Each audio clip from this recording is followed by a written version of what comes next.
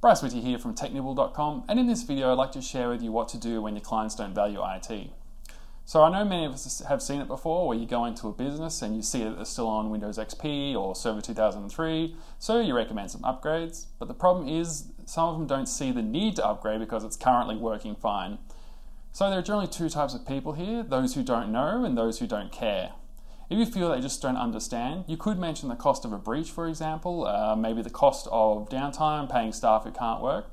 But after all this, there will still be some who don't see the value. If you feel like you've informed them the best you can, just walk away. You can't force people who don't value IT to value IT. You can leave a card with the managers when the inevitable disaster happens. You can add them to your mailing list to send out your cybersecurity articles and about recent threats, but sometimes a disaster needs to happen for them to care. For now, your time is better spent focusing on selling to your ideal client, one who does value IT and thinks that you're a hero, keeping them away from a disaster. Just don't waste time on those who don't.